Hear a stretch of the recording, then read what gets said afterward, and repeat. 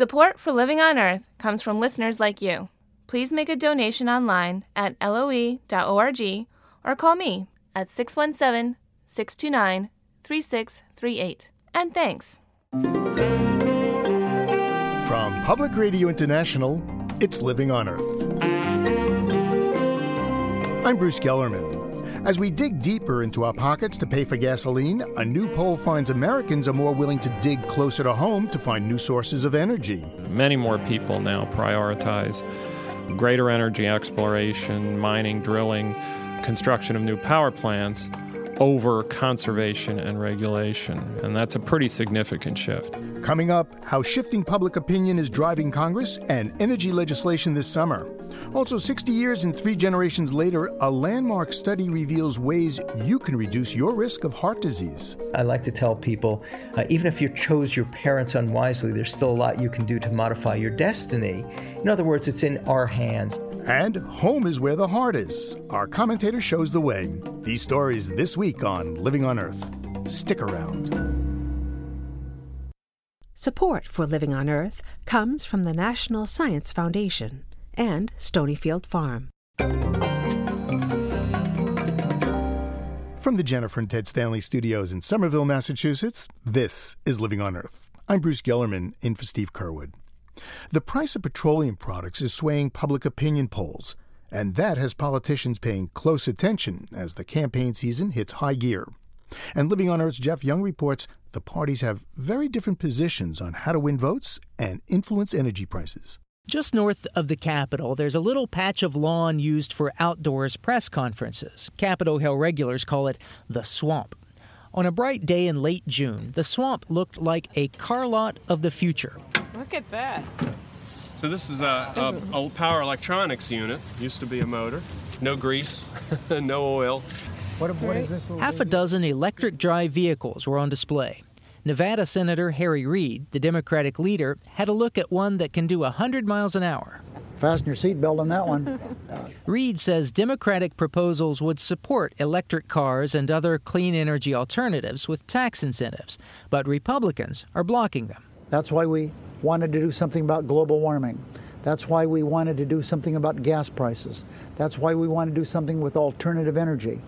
And sadly, we've been stopped every step of the way by the Republicans telling us that what they want to do is do more fossil fuel, put more carbon into the air.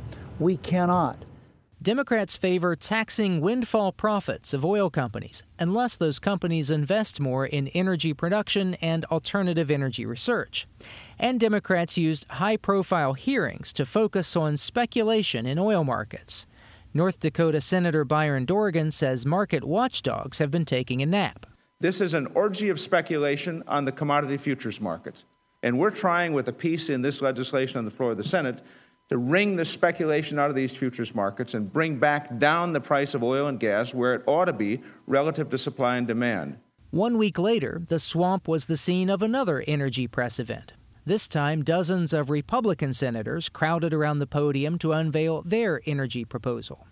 Tennessee's Lamar Alexander says Republicans also like electric cars and dislike oil market speculators. But their main point is a need for more U.S. oil. Our bill can be summed up in 4 words: find more, use less. Republicans want to drill offshore and develop oil shale, rock deposits in southwestern states that, with some costly processing, can yield a form of oil.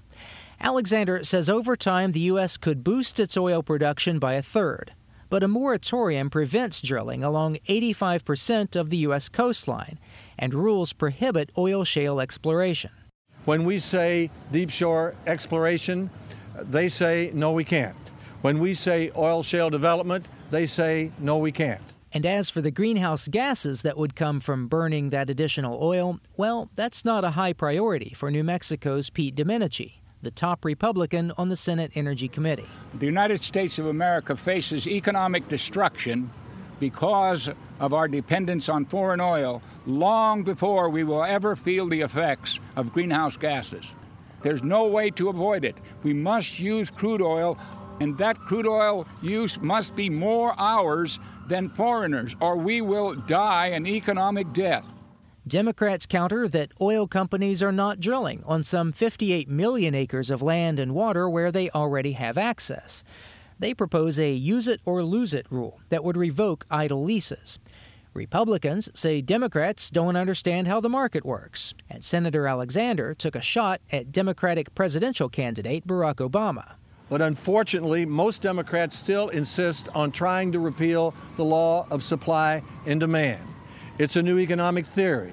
We might call it Obamonomics. Democratic leader Reid accused Republican candidate John McCain of flip-flopping on offshore drilling. You know, in one of his other political lives, he said he was opposed to more offshore drilling. And so it went, with partisan sniping reaching a crescendo just before Congress's July 4th break. Back home, lawmakers will surely get an earful about energy prices. New polling data show there's been a big change in what many voters want. For 7 years, the Pew Research Center for the People and the Press has asked about priorities in energy policy. Do people want more exploration and development or more conservation and regulation? Pew Center Associate Director Carol Doherty says the majority had favored conservation. New numbers released July 1st, after gas prices jumped to $4 a gallon, show that's no longer true.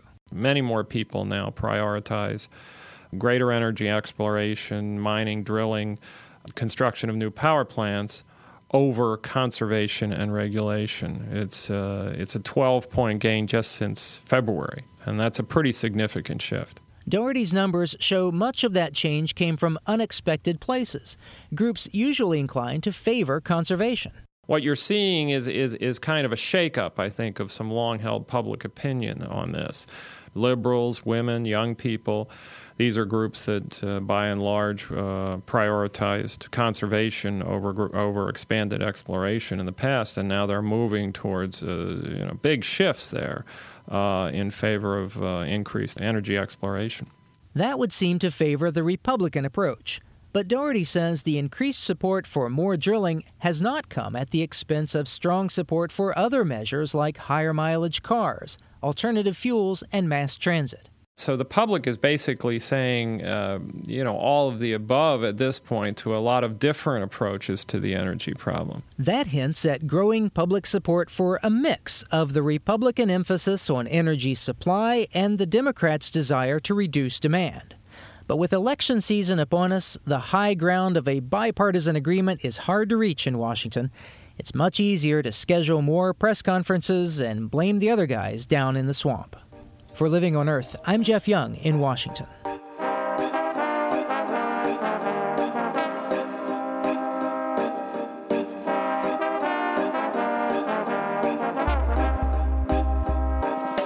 You've heard of a whodunit? This is a whatdunit. Last year, a team of scientists on the remote Cape Verdean island of São Vicente noticed something very strange. Large amounts of ozone, almost half as much ozone as climate models predicted should be above the tropical Atlantic Ocean, were missing.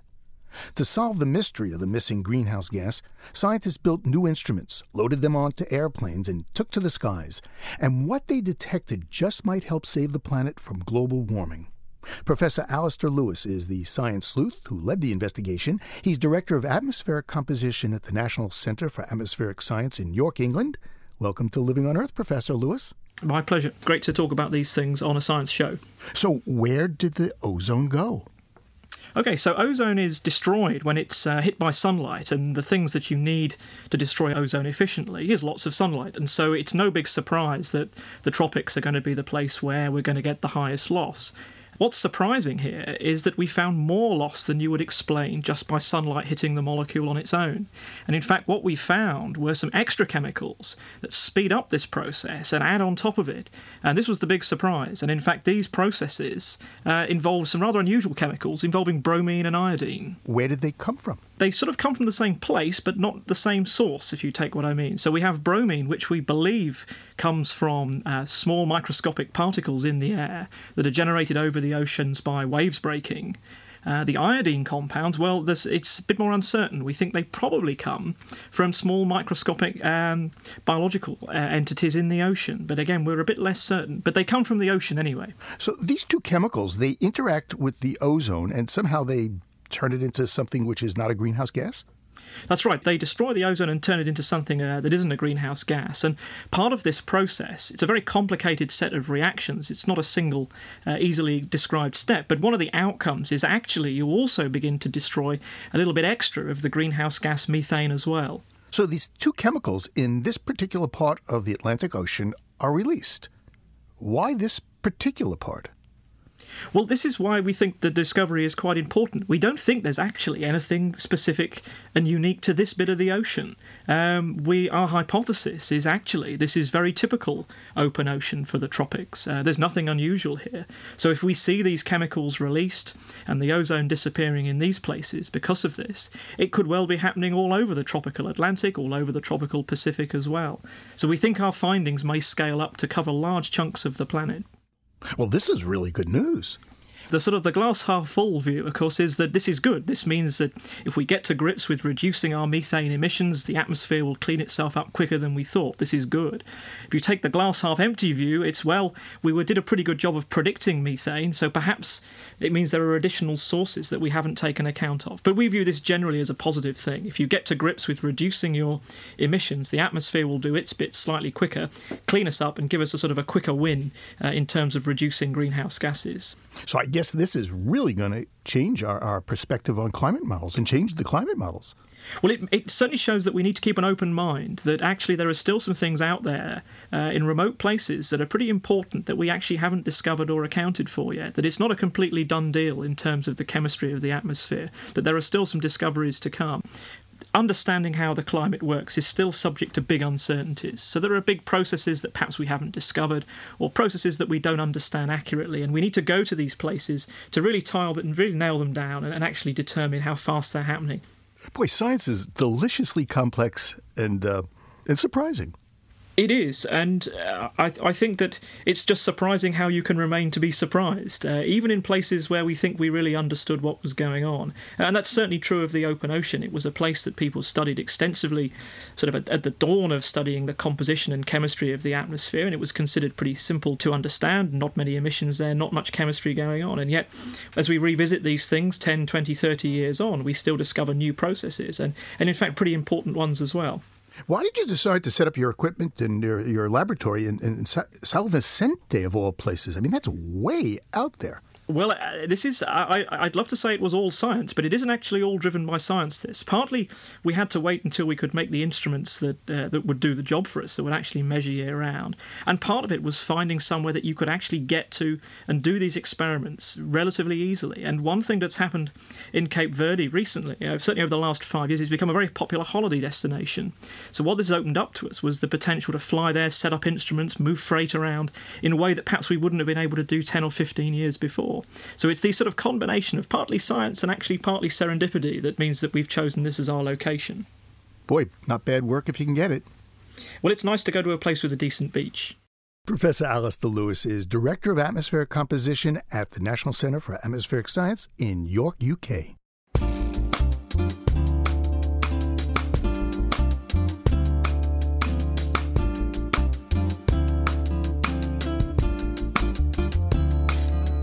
Coming up, scanning hearts for disease and the seas for sharks.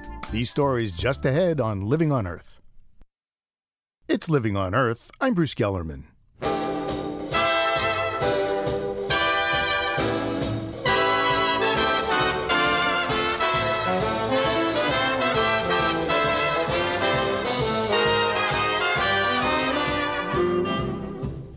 In 1945, more Americans died of heart disease than all the U.S. soldiers killed in action during World War II.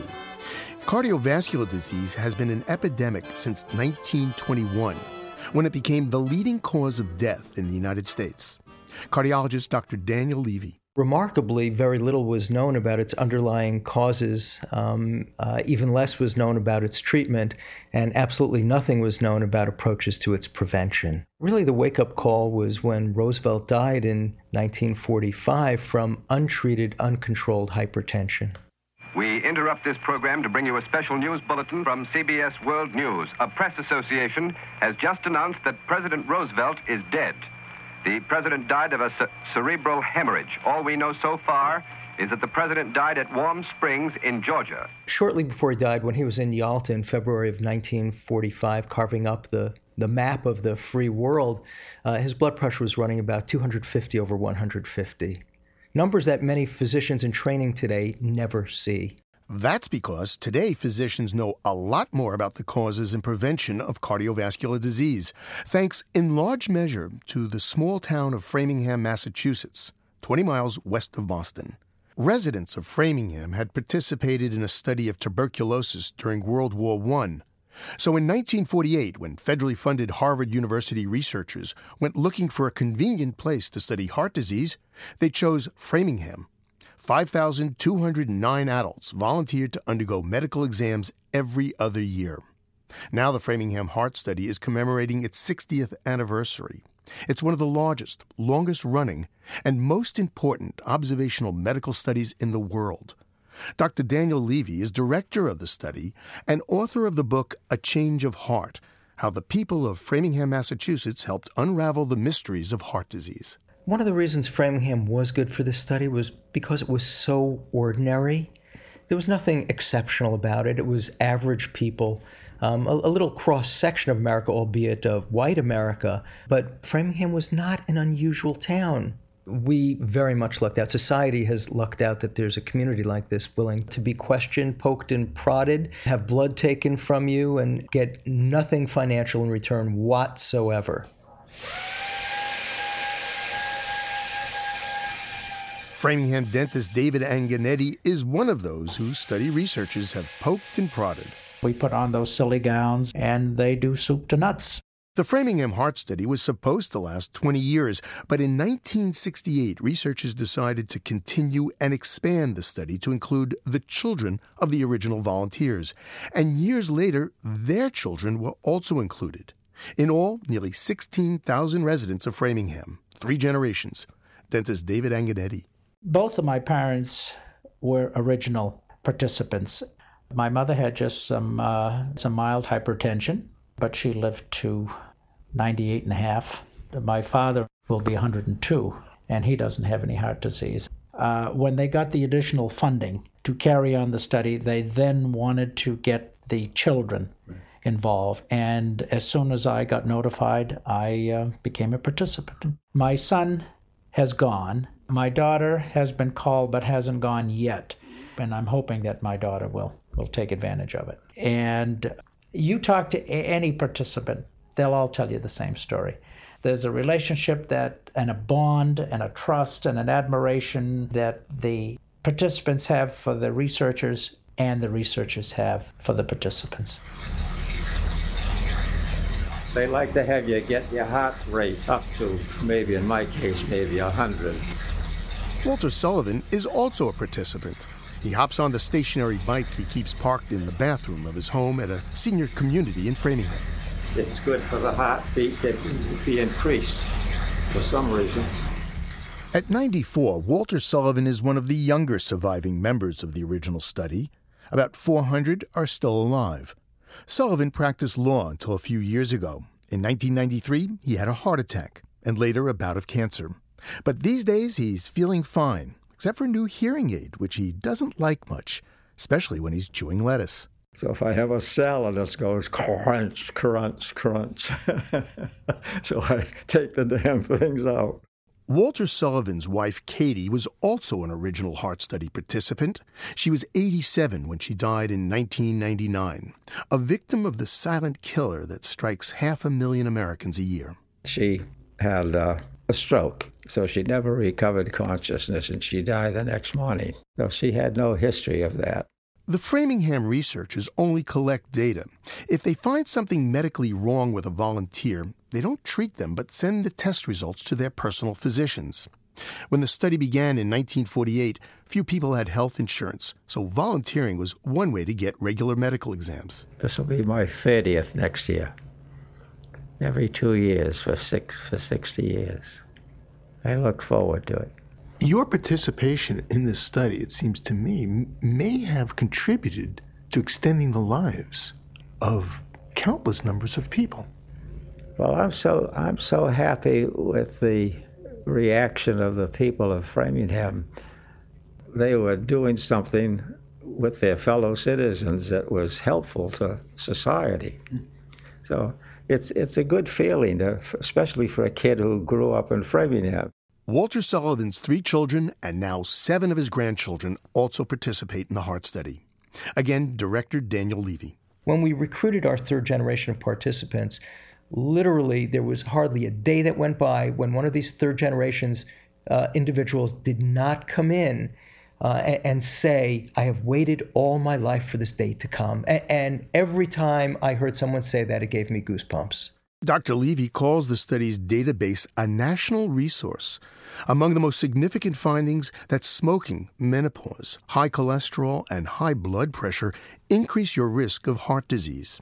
Now, this may seem obvious today, but identifying the risks has helped cut the rate of cardiovascular diseases by 60 to 70%.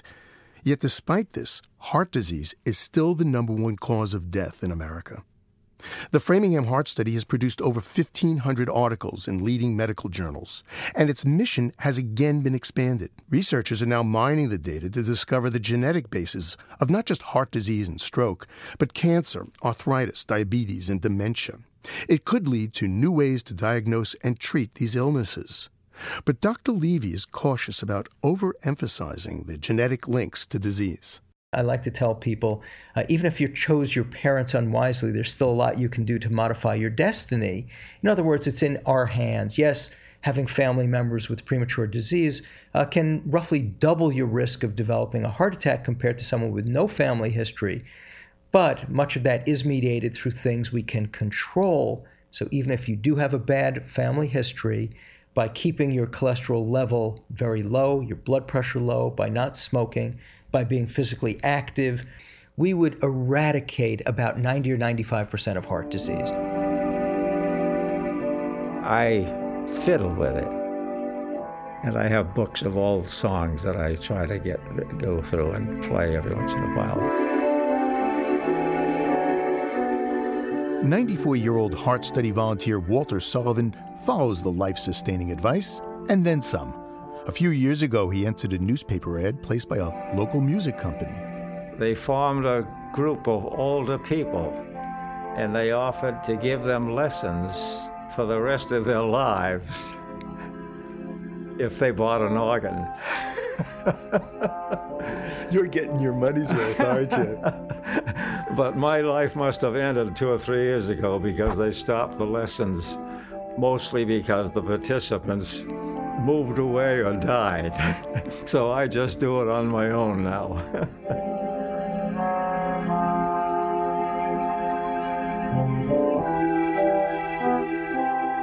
Walter Sullivan nearly halfway through his 9th decade, and the Framingham Heart Study now in its 7th. Both still going strong.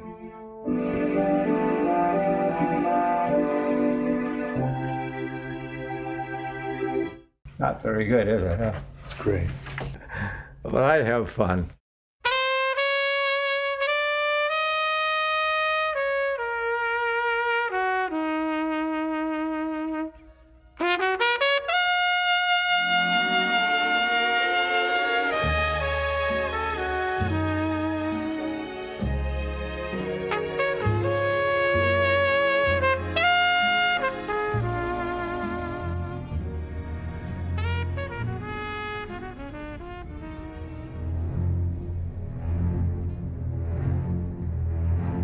They're out there, lurking in the deep, hungry, waiting.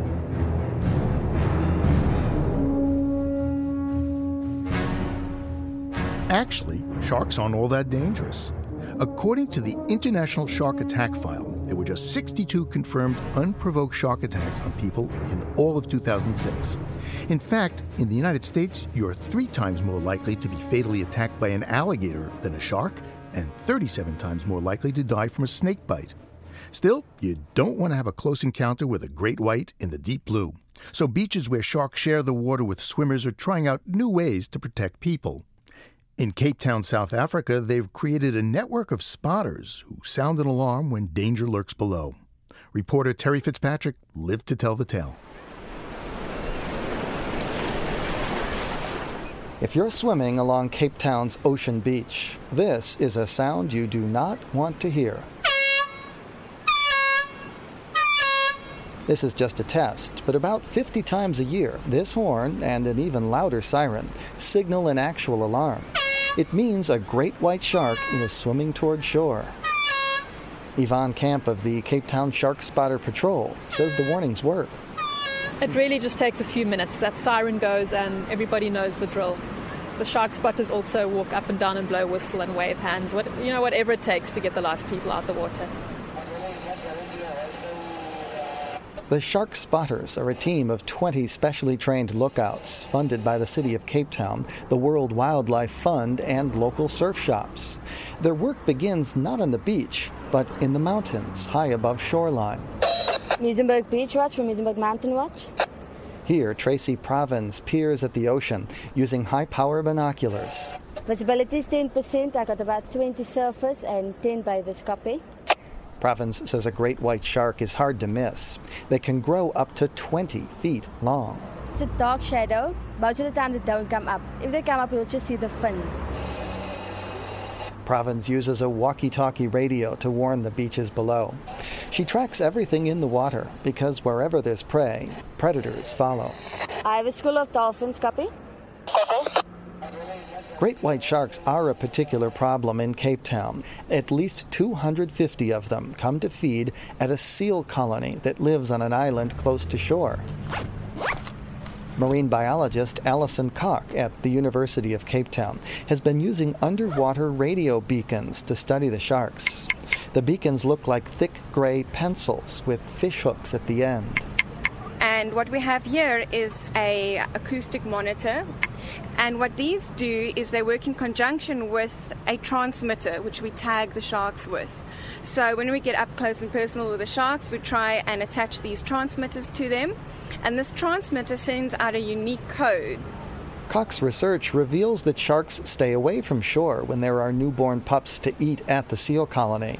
But at this time of year, sharks rove closer to the beach in search of other prey. She says great whites are not man-eaters by nature, but they are inquisitive. White sharks are particularly confident, curious animals.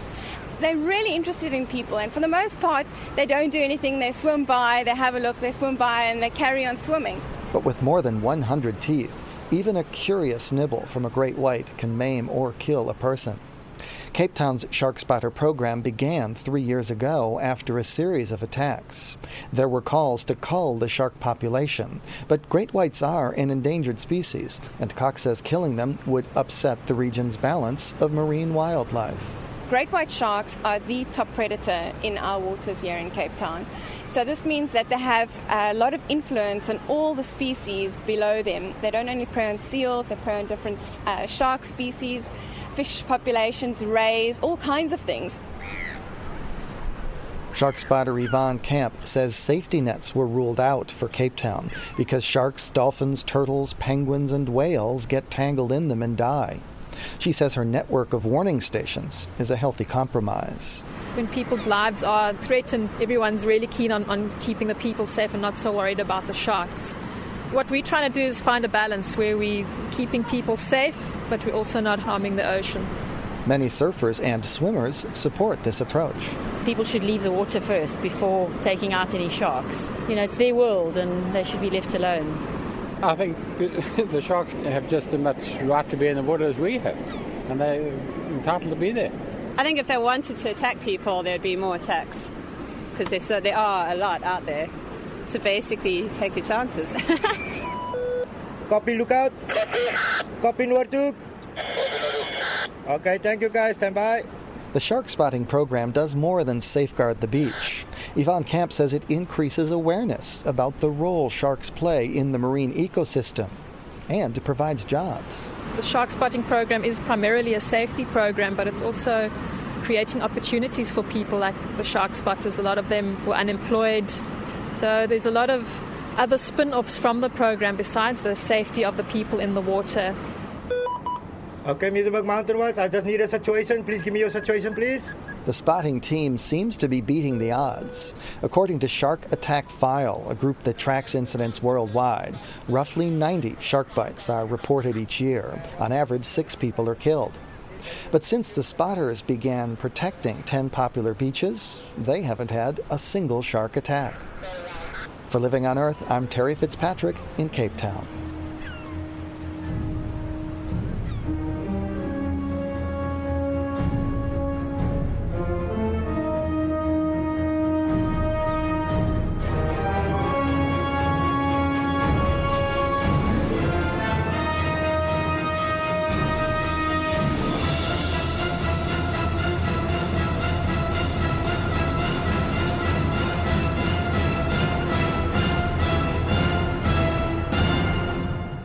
Just ahead, we drop in on a pigeon for a change. But first, this note on emerging science from Alexandra Gutierrez.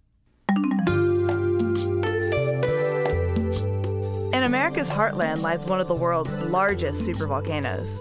Its last eruption was 1,000 times more powerful than that of Mount St. Helens, and it's capable of covering half the continent in volcanic ash. Now, this supervolcano is rising up from the ground. No, that's not the plot of a holiday blockbuster.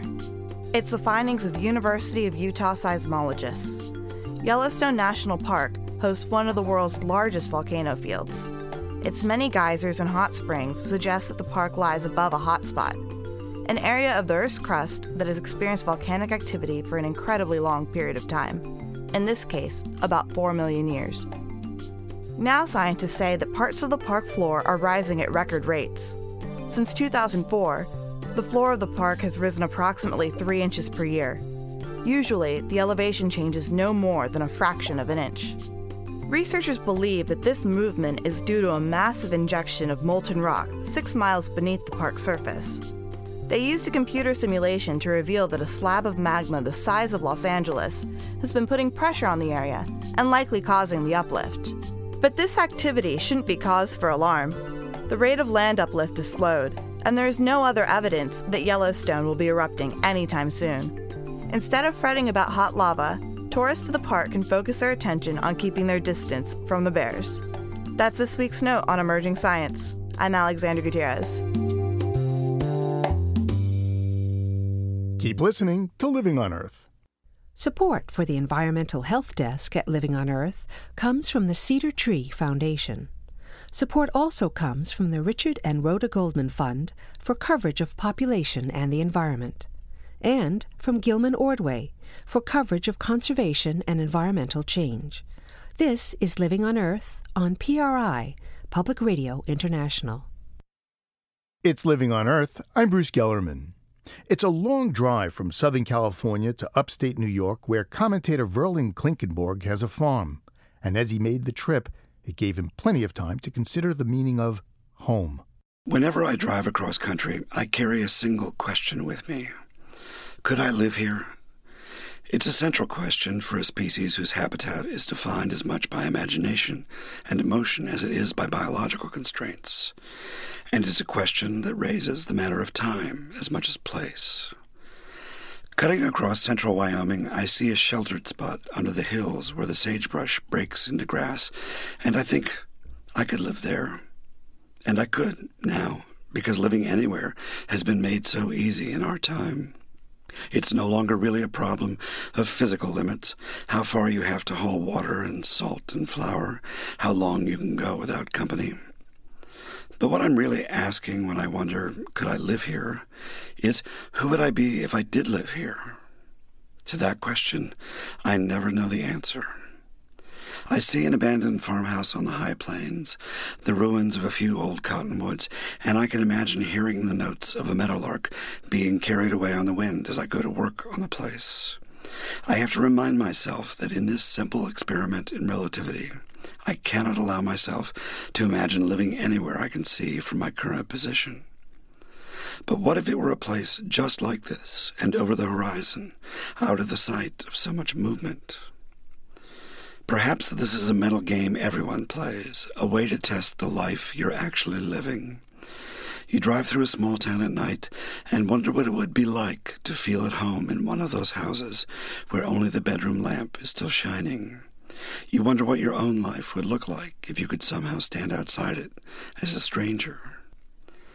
But what this question always confirms in me is something I must have understood when my wife and I decided to settle on a small farm in the country. Driving across America, I see place after place I can happily imagine living.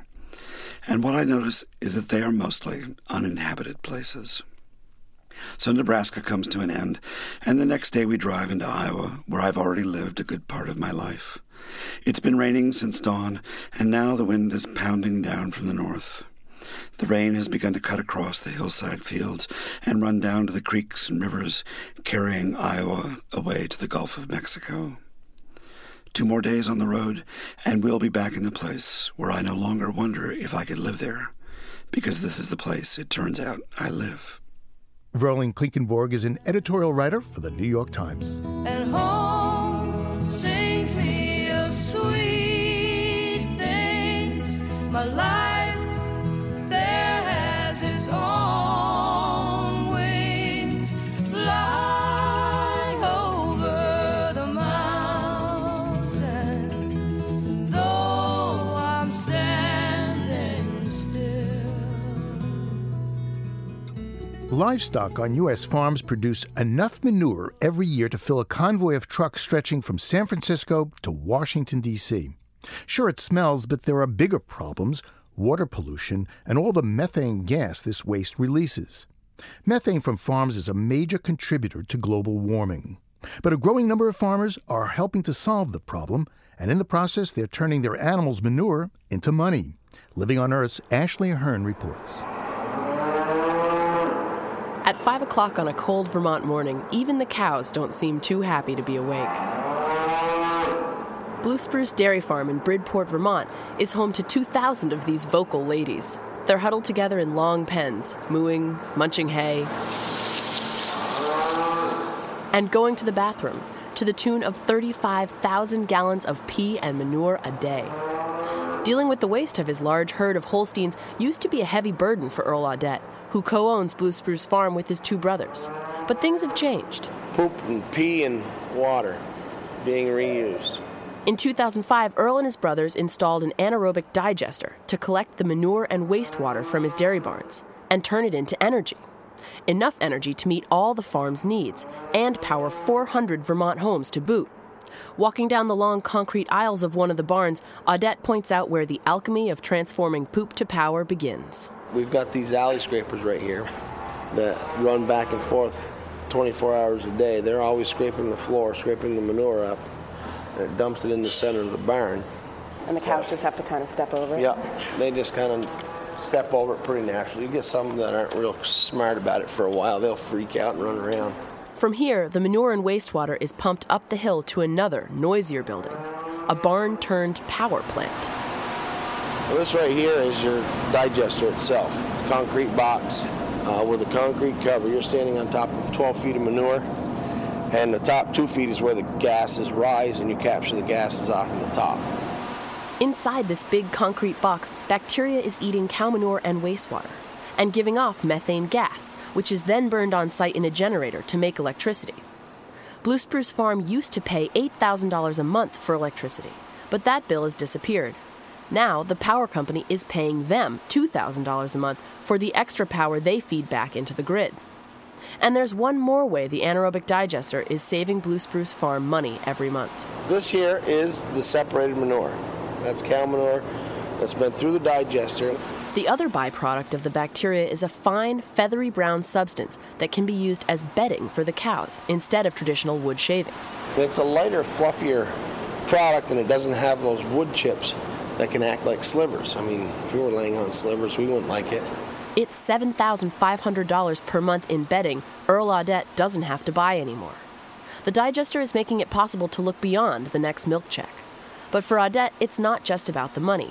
Authorities have been cracking down on manure runoff. Oh yeah, it's all about the environmental part of it all to begin with. It's the land management, nutrient management that is making it something that we have to look into as a large farm to keep Lake Champlain cleaner, keep the waterways cleaner. When nitrogen and phosphorus-rich manure is left in ponds or spread over fields, rain carries the nutrients to nearby water bodies, like Lake Champlain, creating dead zones where there's not enough oxygen for marine life to survive. There are now more than 140 dead zones worldwide, most of them the result of agricultural runoff. That's all in addition to livestock air emissions of ammonia and methane. Each year, manure from U.S. livestock is responsible for about 2 million metric tons of methane. And that's about 7% of the total anthropogenic methane emissions from the United States. Kurt Roos is head of the U.S. Environmental Protection Agency's AgStar program, which encourages sustainable practices with grants to green-thinking farmers, including Earl Audette. Roos says that as the industry grows, digesters are taking a bite out of the methane emissions from livestock waste. I've been doing this a long time, and we've seen enormous growth.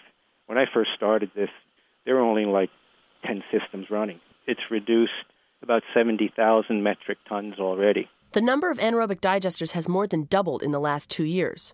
Around the country, about 120 digesters produce enough electricity for 25,000 homes. Harnessing cow methane is a growing industry with a lot of potential, and it's attracting a new kind of business. Call them methane middlemen, cow poop capitalists. People who don't farm. Instead, they buy up the rights to farmers' manure and sell the energy. We will do all the engineering work, scout out the location.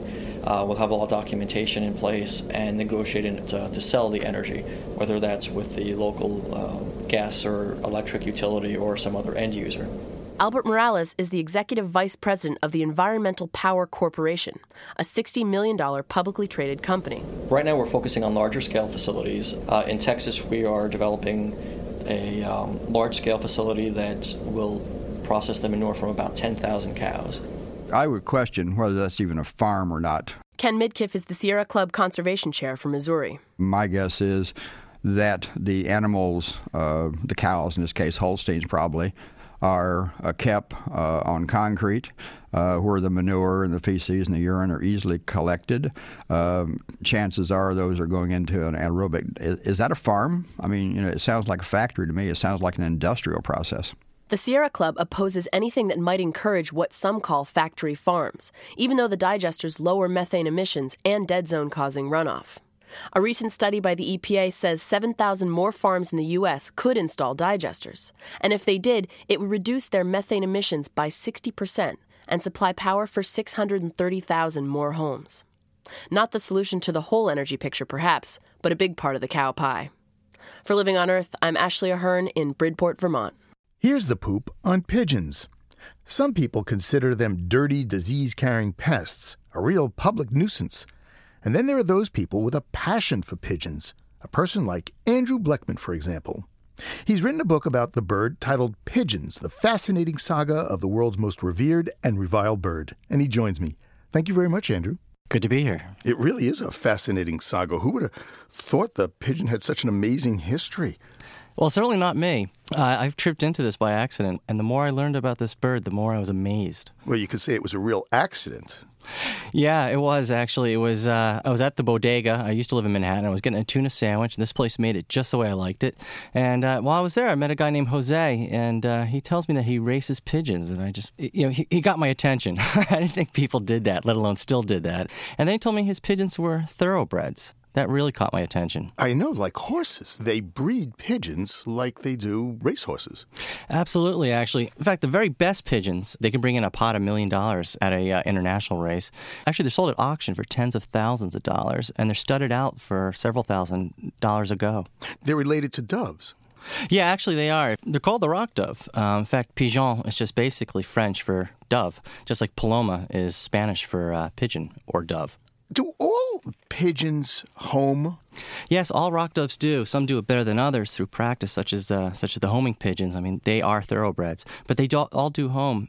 They used to be cliff dwellers, and let's say they were, think of the cliffs of Dover. They would basically nest in the cliffs, and then they would forage inland for food, and they would never abandon the nest. And when they mate for life, so they would always come back with their food. They basically honed that skill to find their way back. Do we know why they home? How it works? It's funny you should ask. I talked to the very top people in the field, including a gentleman in Cornell who's dedicated his entire life to this. And no one's entirely sure, but there are a lot of theories out there, and they do have an idea how it does. But they're able to sense the magnetic field around the Earth. They're also able to know where they are using the sun and the moon and the stars, basically. And the other thing is they have ultrasound hearing, so they can gauge where they are.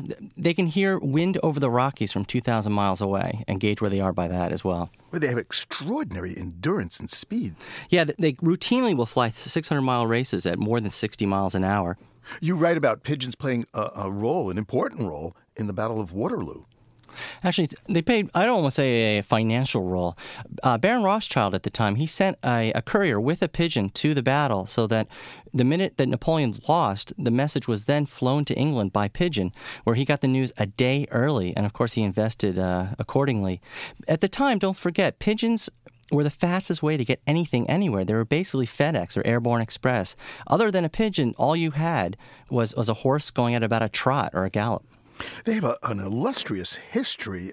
I didn't realize there were more pigeons honored as heroes in World War I and II than canines. Yeah, when you look at the pigeon in the park, you wouldn't think, that guy's, related to war heroes, but they are. In fact, they're decorated medal war heroes. 1 million pigeons served in World War I and World War II and literally saved thousands of soldiers' lives. They would use them and put little bands around their legs with messages. Yeah, they would ferry critical messages from one place back to headquarters, and they invariably made it back and quickly. Now, think about this, too. The first Olympics in 776 B.C., the news of the results of the winners was actually sent out to all the villages by pigeons. Charles Darwin, you write, didn't get his inspiration for the theory of natural selection from finches, but from pigeons. It's interesting. We always talk about the finches when we think of Darwin, but that was very early on. That's when he first got some inklings of what was going on. But it was actually pigeons that he used. He became a real pigeon fancier, and he would breed them in his backyard. So you have so many people that love pigeons, but they get such a bad rap. You could say they were, and I'm going to make a bad joke, pigeonholed. Yeah, they are pigeonholed, and it's a critical issue. This is an absolutely horribly persecuted bird. They put caustic gels on perches, which burn through its feet. It's poisoned routinely, electrocuted, and it's actually a phenomenal animal. Well, Tom Lehrer once wrote about poisoning pigeons in the park with cyanide-coated peanuts. Yeah, somewhere it became funny to persecute pigeons, and I'm not sure where that came. I was always told that to pick on someone smaller than you just wasn't particularly cool. Well, could it be Woody Allen in Stardust Memories? He called them, what, rats? Rats with wings, yeah. It's believed he invented the phrase, rats with wings, but they're really not. In fact, they're no dirtier than we are. They live off what we drop. What about what they drop? Isn't that, really bad for us? No, it's really no different than what we drop. The problem is they don't have toilets. And the problem really is that there's too many of them. If we had fewer pigeons, it wouldn't be a bigger problem. But then again, wildlife can be inconvenient. Especially urban wildlife. They're one of the last real vestiges of urban wildlife. Yeah, and that's why I think we really need to appreciate them. I found that when I lived in New York City, they really animate the place. So, Andrew, what is your suggestion, and what do we do with pigeons to solve the problem? Humane pigeon control really isn't that difficult. It's very simple, really. And they do it all through Germany, Switzerland, and the Benelux countries, Netherlands and Holland. And what you do is you create pigeon coops. They're really just hen houses. And you put them in public areas, and they can be quite beautiful. You can have contests for designing them. And you ask people to feed the birds there. And that's where they will breed. At the end of each week, you just cull the eggs out. You just remove the eggs, and you can reduce the pigeon population by half in a matter of a year or two. What's interesting? For 10,000 years, pigeons were considered our very best friends. And just in about the last 50 years, they've just been utterly vilified as vermin by the pest control industry. And it's a very recent thing. And I'm just really hoping that people will take another look at this bird, because it is everywhere we are. Everyone can relate to pigeons. Well, Andrew, you sound like a real philoperisteron. Is that the word? Well, is that the word for That's it? the word for it. That would be an admirer of pigeons. And I'd have to say, yeah, that I have become an admirer of pigeons. I can't look at a pigeon the same way again. And I don't think after reading the book anyone else can as well. I've really come to admire these birds. Well, Andrew, thank you very much. Thank you for having me. Andrew Bleckman is author of Pigeons, the fascinating saga of the world's most revered and reviled bird.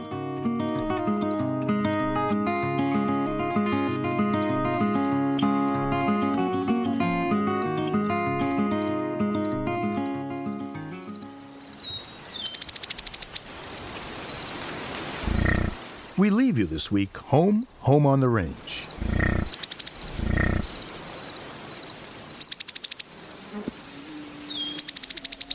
Where seldom is heard a discouraging word of the bison and coyotes. They make their playground where the skies are not cloudy on the vast windswept grasses of the American and Canadian plains. Lang Elliott and Bernie Krause recorded these prairie home companions for the WildSanctuary.com audio series.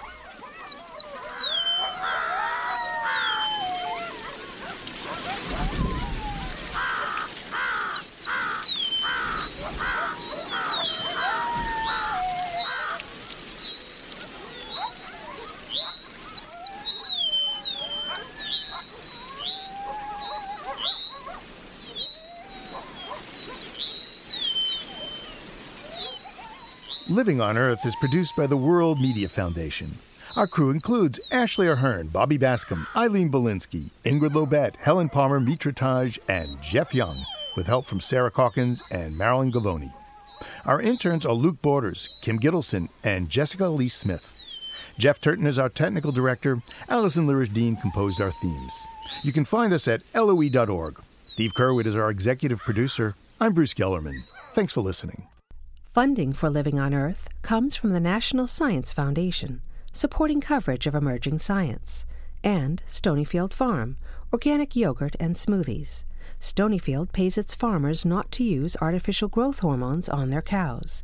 Details at stonyfield.com.